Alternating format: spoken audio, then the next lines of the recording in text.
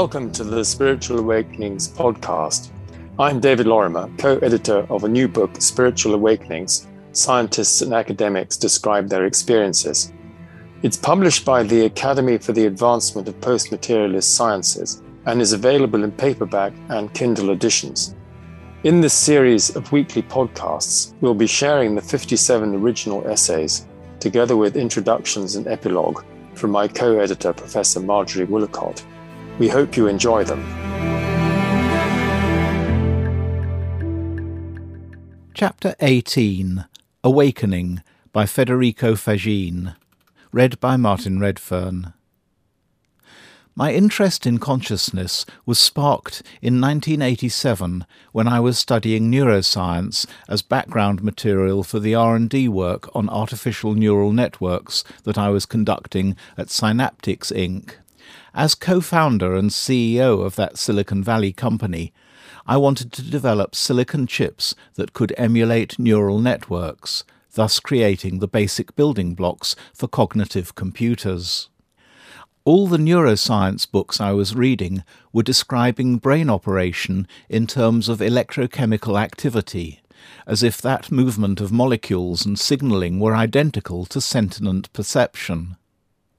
Surprisingly, the word consciousness was never mentioned, and I was asking myself, how can electrical and biochemical signals become sensations and feelings? Clearly, the two cannot possibly be the same thing. The computer can neither be aware nor consciously know anything. It can only translate the complex pattern of electrical signals generated by the sensors of the odor molecules into another electrical signal, the name rose. The comprehension brought by consciousness is not accessible to a computer. And herein lie the crucial limitations of artificial intelligence. Science cannot explain why we have feelings. Based on science, consciousness should not exist, either in computers or humans.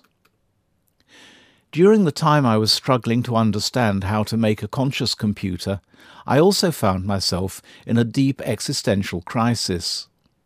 I had achieved everything that common wisdom says should make me happy, and I was beset with a deep dissatisfaction.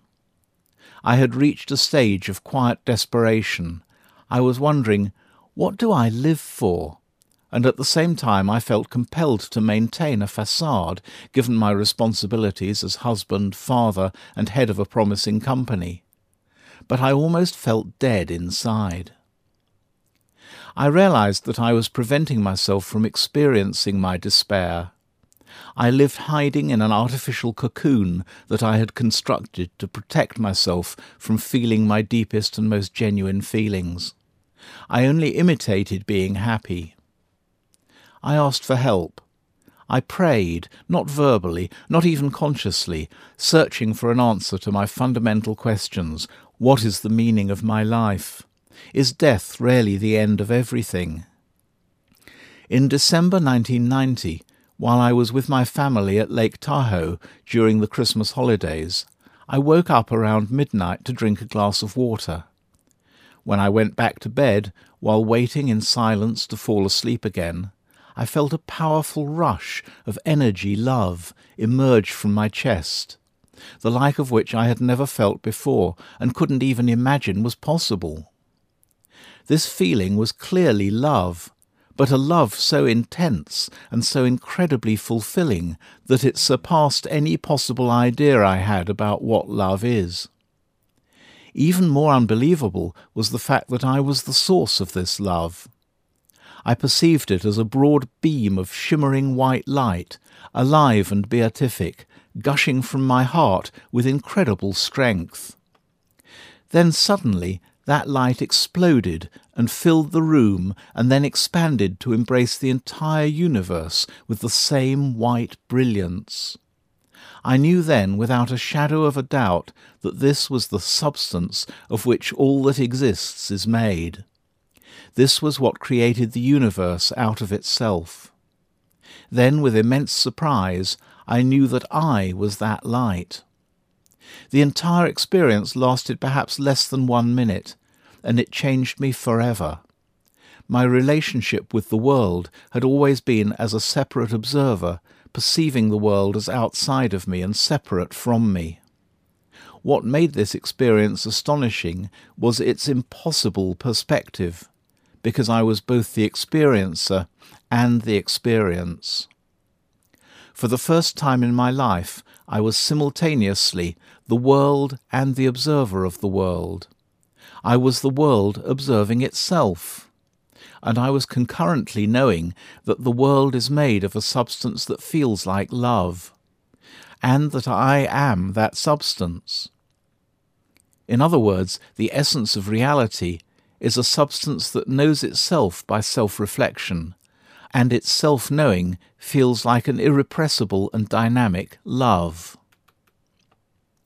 This experience contained an unprecedented force of truth because it felt true at all the levels of my being. At the physical level, my body was alive and vibrant, like I never felt it before.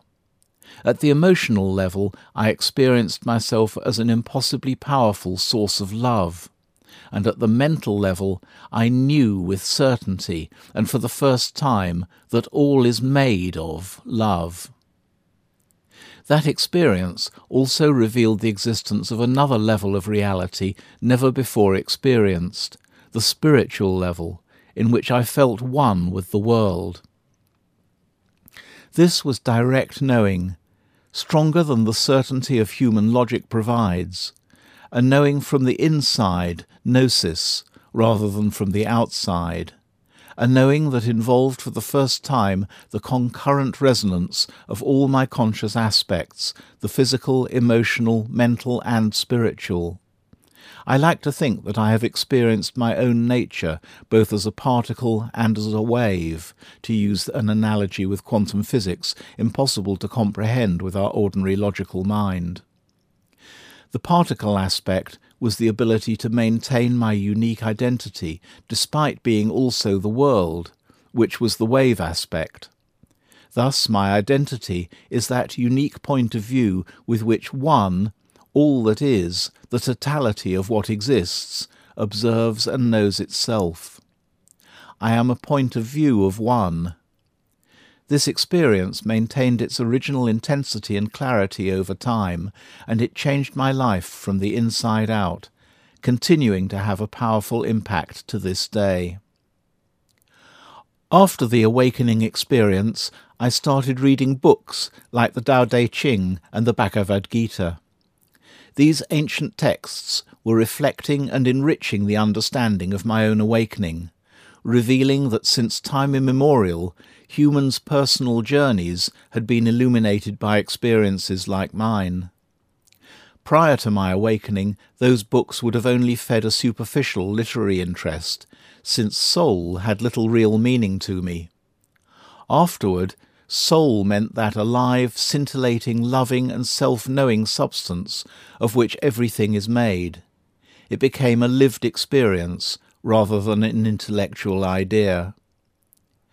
That awakening also opened the door to a stream of other spontaneous and extraordinary experiences of consciousness that have continued to this day.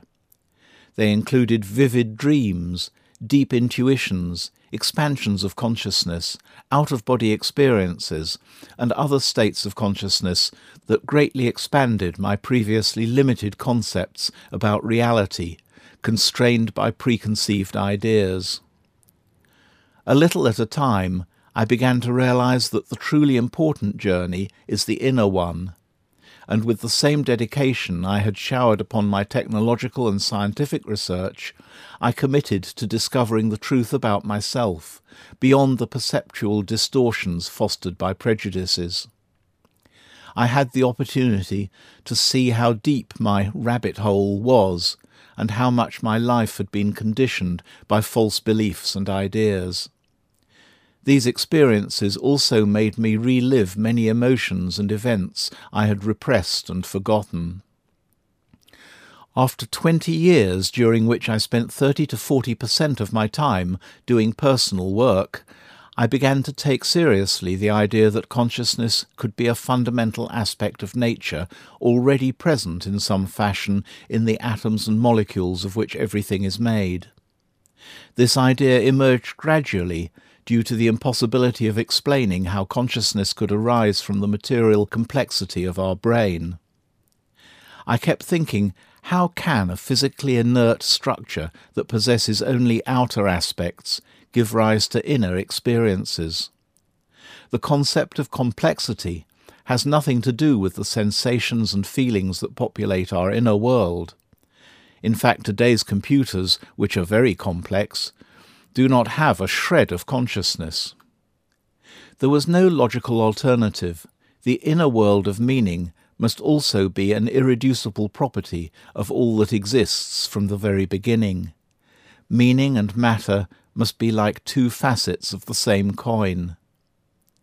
This topic fascinated me because it had the potential to explain and unify the existence of our outer and inner realities that I had been experientially exploring for 20 years. Science and spirituality, until now irreconcilable, could find a deep union rather than a simple juxtaposition for convenience.